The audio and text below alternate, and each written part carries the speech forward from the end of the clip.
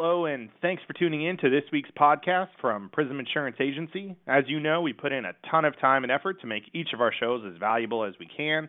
If you find the information useful, please share this podcast with a friend by emailing it to them or sharing this on the social media site of your choice. Today we have Dr. Robert Wegley, Associate Professor and Department Chair of the Personal Financial Planning Department at the University of Missouri. Financial literacy is probably one of the biggest challenges facing America today, and Professor Wegley is here to share with us some simple tips that we can implement in 2012 to get us on the road of financial security. Welcome, Robert. Hello, how are you? Fantastic. Hey, we really appreciate what you're doing in the world of financial literacy. With you teaching college students how to teach families to get financially sound households, what do you think has college students embracing the idea of financial planning, and when do you think financial planning should first be taught? I think a lot of college students today, and I like to call them the next great generation because of the economic mess that we're in, they don't have any choice but to rise up and actually try to make a difference in our world. I think many of them recognize that. Things have changed. These are not kids that were brought up in a world of defined benefit retirement plans. They were brought up in a world watching mom and dad get moved into defined contribution retirement plans, and they recognize the importance that they're going to have to place upon savings for their future. Many of them are having to borrow lots of money in order to go to college, and they wish that mom and dad would have saved a little bit more money so that they could go to college. These things are triggers that, in fact, the more of those stimuli are given to them, the more likely they are to, in fact, react and make a difference in their own lives. I actually want to be very hopeful for the future that these kids might, in fact, bring to the world.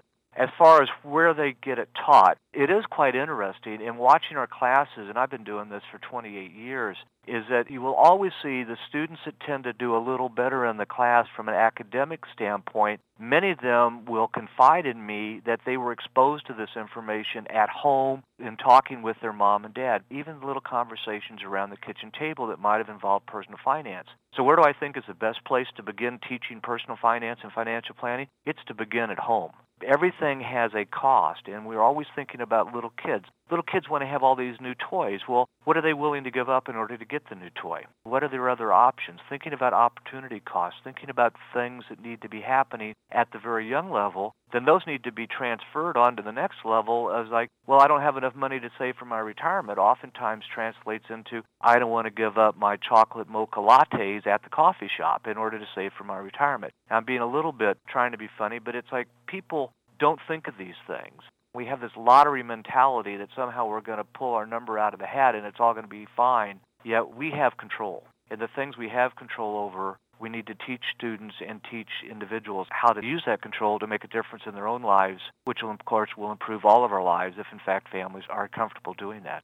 That's a great point. I appreciate you continuing our philosophy, which is education of financial planning should start at home. But sometimes it seems like for families, it's an uncomfortable conversation because sometimes even mom and dad may not feel like they totally understand money and the concepts of saving and retirement planning. However, just the basics of educating the kids as far as when a purchase happens. I thought about my kids as they were growing up, they see a lot of transactions done with a piece of plastic. Well, what they don't understand is what that's all about and how commerce actually happens. So as a financial advisor, naturally, I spent a lot of time talking to my kids about money and costs and expenses and saving for the future and saving for college. But that's probably not happening consistently across America. So once that foundation starts at home, maybe take us to the next level as far as what you're trying to teach now. For example, the University of Missouri, you're obviously focusing on growing people in the financial planning area. How are you educating the consumer of the importance of, for example, having a budget and how important it is to determine goals to achieve your financial plan? Certainly, we've got courses that we offer here at the University of Missouri, and I won't get into the detail about them, but we have a full 3-credit-hour full semester course that covers all the areas of personal finance, and a couple of 1-hour classes that are more general, like the basics of personal finance is one, and then the other one is what you need to know before you graduate, things like buying a home and working with your retirement plans and whatever, that are not as rigorous, if you will, as the 3-hour class is. As far as setting goals and for getting students motivated, goal setting, again, I'm preaching to the saved because the people that listen to this broadcast probably are the ones that are already doing many of these things. But setting your goals, setting financial goals, or setting personal life goals are the first step that we have to do. I have worked with individuals as clients. You have worked with individuals as clients. Once you get them to fully put down what their financial goals are, and you know the numbers and you know the time frame, then it becomes a relatively simple mathematical problem to solve in order to do all the magic of finance that we get paid to do. But the hardest thing is getting people to decide what their goals are. And I'm amazed at what the difference that goal setting can in fact make in a person's life. Now, I always like to tell the story about my father, which you may want to edit out of this thing, but my dad, when he got out of the service, he told me late in his life, he said, Robert, I had 3 goals. He said, I wanted to own a Cadillac, I wanted to own a farm, and I wanted to be mayor of Liberty, Missouri, which is what my hometown is. Well, the man achieved all 3 goals. And it wasn't because he just sat idly by and watched it happen. He came from a low-income background, made good decisions, saved money, allowed me to have a better life than what he had, which has allowed me to be in a position to continue the legacy as best I can to give my kids opportunities that I didn't have. Well, for most of the people listening, that is exactly what they want to be doing if they get right down to it. But many of them are unwilling to make the sacrifices, and the reason they're not making the sacrifices is because they have nothing to which they're sacrificing for, like the goal of paying for your kids' college education, or like the goal of saving for your own personal retirement, which obviously should come ahead of saving for the kids' college education, like a goal of making sure you've got proper insurances in place so if in fact calamity occurs, if the kids and the wife or the husband are going to be taken care of. Those things are extremely important, but without goals, we have no way to direct our day-to-day management of our household. We have no way to use our budget, if you will, as a way to help us reach the things that we're trying to go.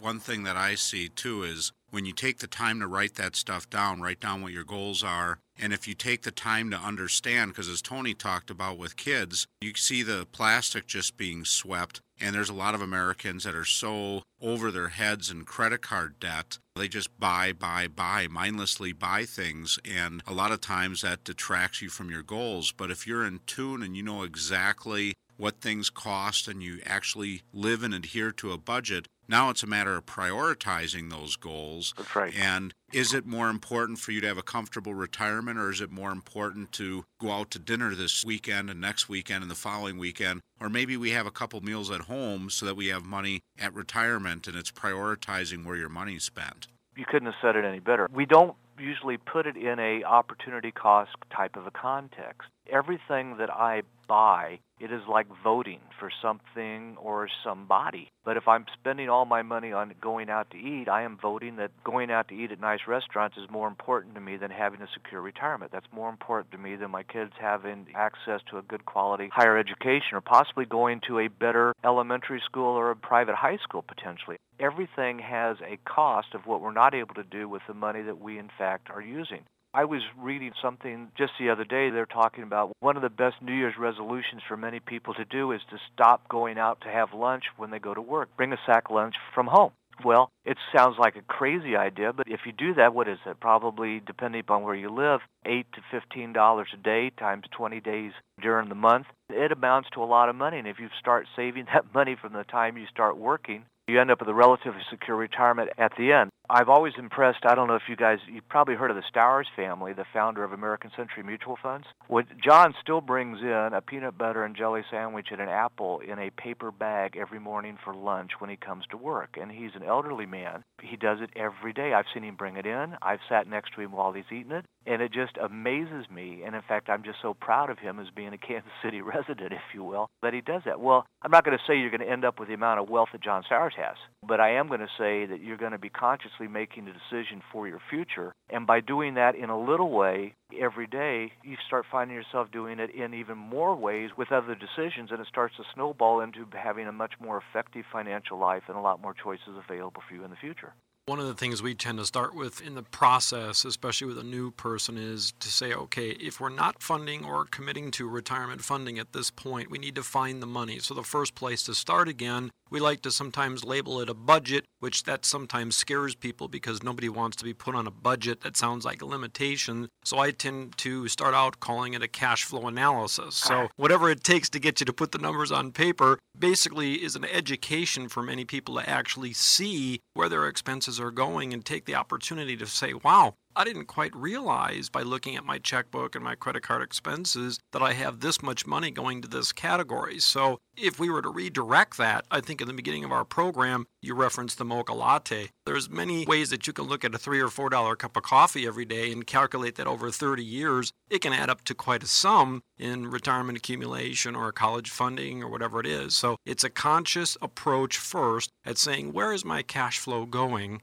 To then address, if this is my income and my expenses, I need to live within it first, and I need to have less expense than income, and I need to focus on when do I want to retire, what are those goals, and then out of my current income, I need to apportion appropriate amounts towards today and for tomorrow. It's just engaging in that process. For so many people, it seems frustrating up front. But many people at the end of the process will say, gosh, I wish I would have done this a long time ago to really look at where my expenses are going and find that I have opportunity, whether it's saving a little bit on insurances over here or paying less on my mortgage payment because I took an opportunity to refinance in the current environment. There are so many strategies to implement, but it all starts with, as you well said, sitting down and first looking at, let's call it the cash flow analysis at this point versus the budget. I really like that you called it a cash flow analysis because I like to try to get people to think about running their household as if it was a business. So instead of talking about a net worth statement and a budget, you can talk about a statement of financial position. You can talk about a cash flow statement because that's what businesses put out for us to see. And as you've noticed on a cash flow statement, at the bottom of it, you have earnings per share, which is revenues minus all the expenses. How much do we have left in order to distribute to our shareholders, or how much do we have left that we could use to reinvest within the business? And we like to invest in businesses that tend to be growing their earnings per share. In other words, they aren't spending everything that they're bringing in terms of revenue. Families are the same way. And members of families, if they think about it, want to be a part of a group that is in fact showing a growing earnings per share, if you will, that they're showing a huge commitment towards the future and as a way towards having a, if you will, a better financial life, which is the fact that they aren't having that is probably what brings them to the doorstep, unfortunately, of many of the financial planners and the people that use your podcast. Excellent. Well, I appreciate that. We're going to take a quick break, and when we come back, let's focus a little bit on some of the financial values that you would consider to be vital in what you also teach at the university. So please stay tuned.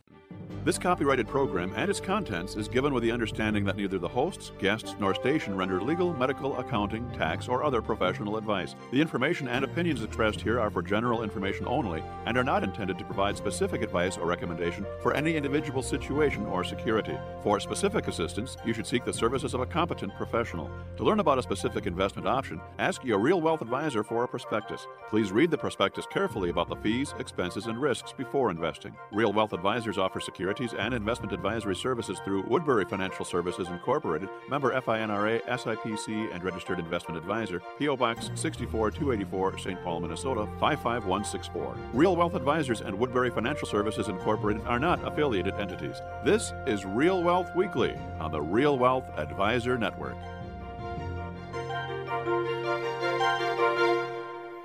If you want more information on this program from your Real Wealth professional, just click the More Information button so they know to contact you.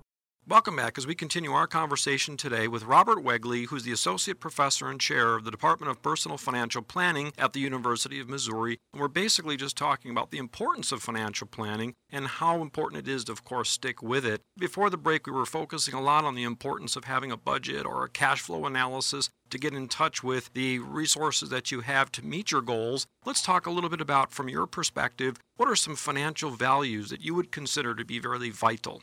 Well, certainly the value of thrift and frugality, I think, would be one. The old Ben Franklin, a penny saved is, in fact, a penny earned. Those things are very important for us to have. I think a value, I don't know if this is a value, but as we've talked about the importance of goals, but actually then using things like time value of money, which I know the math may not be right at the fingertips of most of the clients of the world. It is at the fingertips of most of the advisors of those clients in the world, and showing how, as we know, a small commitment to savings can amount to a relatively large sum over time if, in fact, it has a large amount of time in order to reach it. I think a thing that I personally value is seeing these behaviors need to start as soon as possible among the youth. When they graduate from college, if they go to college, if they graduate from high school, is to attempt from the beginning to, in fact, save money towards their future and towards their goals. Put off buying that new car and using credit to get it for a few years and save the money to buy your new car, and then keep saving money to buy new cars the rest of your life. Can amount to over $100,000 by the time you retire in terms of the amount of money that you have that you wouldn't have had you used credit to purchase every car that you buy along the way.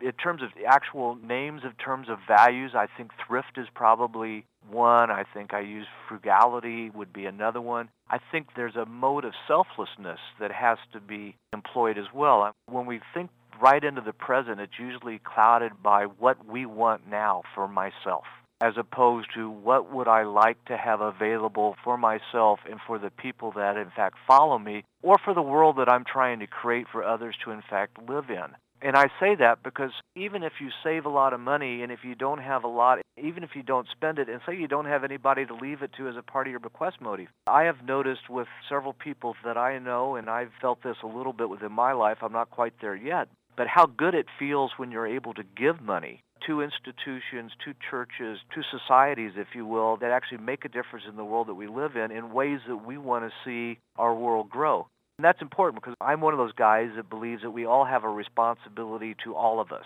in order to make better decisions, in order for all of us to have a better environment in which to make decisions.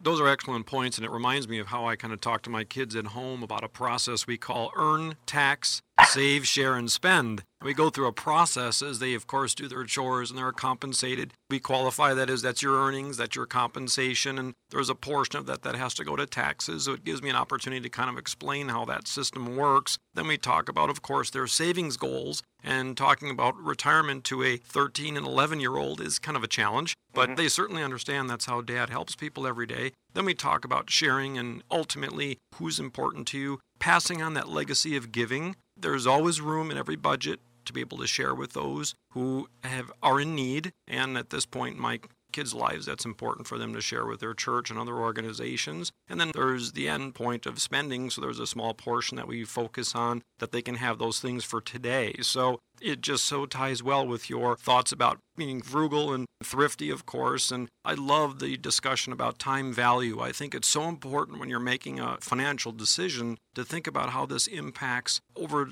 your long-term goals. This expense today, how important is that item, and what does it really cost you in the future? There is someone that we care a lot about here that we work with, an accountant who has an unfortunate smoking habit. So we always relatively remind him each day, if you just multiply that over 30 or 40 years of savings, and hopefully one of these days it'll click with them to realize, wow, that actually is pretty expensive, $5 to $10 a day times my career of saving. It could be an amazing impact on your retirement. What about the power of compounding? You mentioned starting early, and I just love that concept of being able to explain to people the benefits of starting early and benefiting from that power of compounding. It's not such a huge milestone or a huge mountain to climb, saving for a healthy retirement goal if you start early.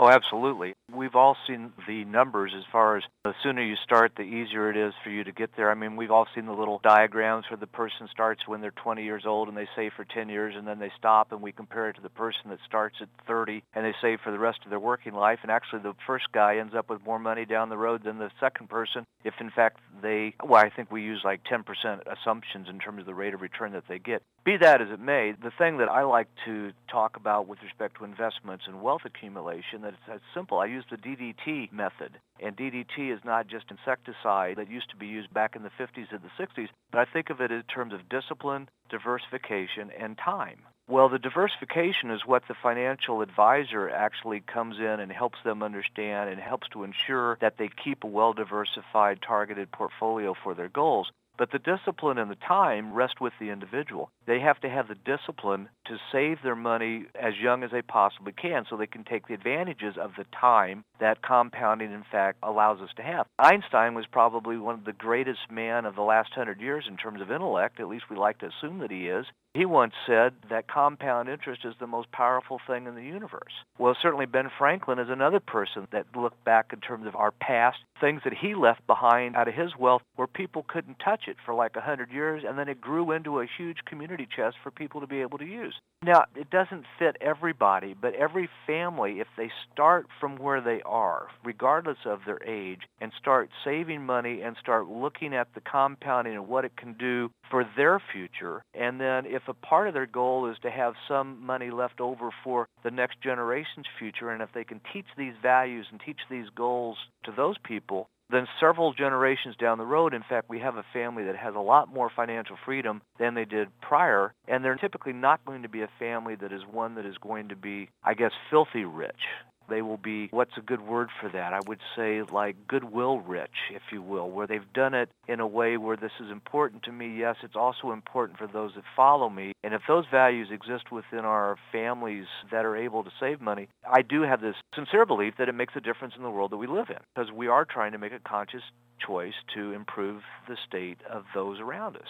I think that is so well said, and I think part of what you're talking about here is there is no one size fits all. Every individual has to find out and define what's important to them, write those goals down, and then start working toward those goals. And I know, as you kind of alluded to, we're kind of biased. We believe people should work with financial professionals because the results speak for themselves. I mean, you just have to look in other industries. Some of the best golf players in the world, they have coaches. You go to the CEOs, they have their board of directors and their study groups that they go to. Anybody who's at a very high performance level, there's a common denominator, and that is they have professionals around them to help keep them accountable and help keep them on task. And I think if you want to have a successful financial future, if you're trying to do that yourself, you're really stacking the deck against yourself because you're doing it all alone and you're carrying that whole burden on your shoulders. And sometimes you have a hard time seeing the forest through the trees. What's your opinion of working with a financial advisor?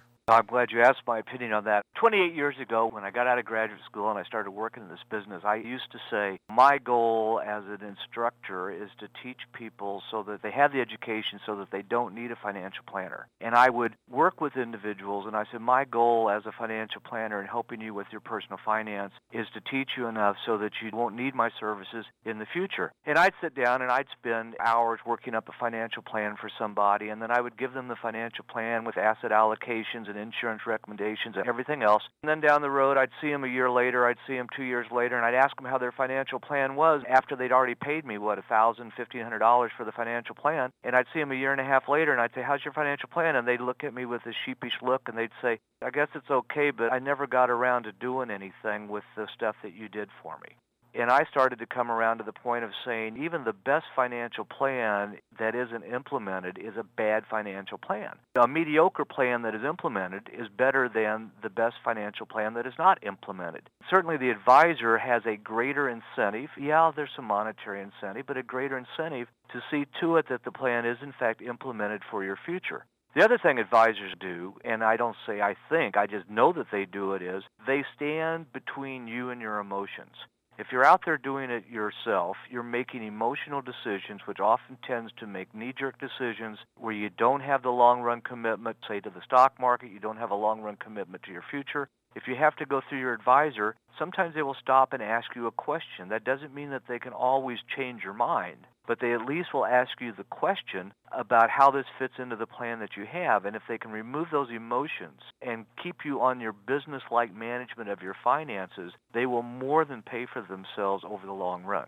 I think that is a key point because that's exactly what I explain to clients every day is it's my job to remove the emotion from the decision and challenge you and question whether this makes sense. That's not adversarial, that's a positive because people are so emotional about their money. In today's, we use the word planning. Well, that comes into financial planning, college planning, retirement planning, estate planning, tax planning, asset protection planning. There are so many different ways to achieve goals today, and I just can't fathom how people would choose to go that alone today. So Jim well said, circle yourself with professionals around you that can guide you in all these different areas and realize that it's not about what your friend or relative that you talk to is doing or the neighbor. Things are too complicated and too customized today to try and kind of get your counsel from a newspaper article or something quick off the internet that applies to you. Those things are helpful and maybe from a standpoint of questioning your advisor, but you still need guidance and a plan and you need someone to hold you accountable. I appreciate so much when you commented about delivering a financial plan to someone and kind of checking back in with them. It's wonderful to have the plan, but if there's not somebody to kind of keep you on task, it's easy to kind of revert back to, I'll get to that. So we just greatly appreciate your philosophy and sharing what you're talking about to the students at University of Missouri, and I hope that this is something that can continue to spread across the country, because I just don't think enough focus is on planning today and helping people truly achieve their goals. Well, it's been my pleasure to talk with you guys about this as well. It is a passion of mine. The reason I got into this business, people ask me, well, how come you're doing this instead of business finance? And I said, well, maybe I was odd, but when I was a young man and I was looking at the world out there and I'm looking at all the decisions of whether or not back in the 70s, the young people were thinking about socialism could possibly be an answer, big government and all this kind of stuff. And I'm looking at it, and I'm also seeing welfare, and I'm seeing some people getting wealthy and other people not, et cetera, et cetera. And it's not so much about people getting wealthy, but what I really did see was the focus is on the household. The household is all of the economy. We like to think of the consumer as being 2/3 of the economy and the other 1/3 as being government. I always think that's a bunch of crap, excuse my language. But if it wasn't for the people, we wouldn't have a government, would we? That's correct. We wouldn't have businesses. It's all about the households. It's all about the people. So we at the individual household level, we are responsible for creating the financial world that we live in today, just like it was tomorrow and as it's going to be in the future. So the better that we get households are able to manage their resources to fit their goals, if you will, on a day-to-day basis, the more our nation is going to be spending his or her money in a way that's going to fit our goals. And the better our nation does it, hopefully it passes on to the rest of the world and we start having a place that is focused on true utility as opposed to, I guess,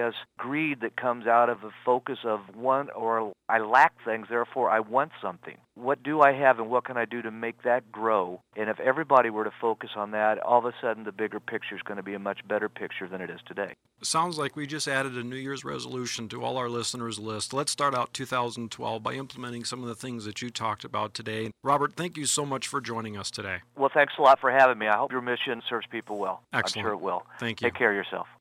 Thanks for joining us this week, and tune in again next week as we explore another phase of the Real Wealth process. And remember, if anything you heard in today's show you'd like to get more information about, contact your Real Wealth advisor. Also, if you feel that any of this information will be helpful to a friend or family member, just click the Forward to a Friend button.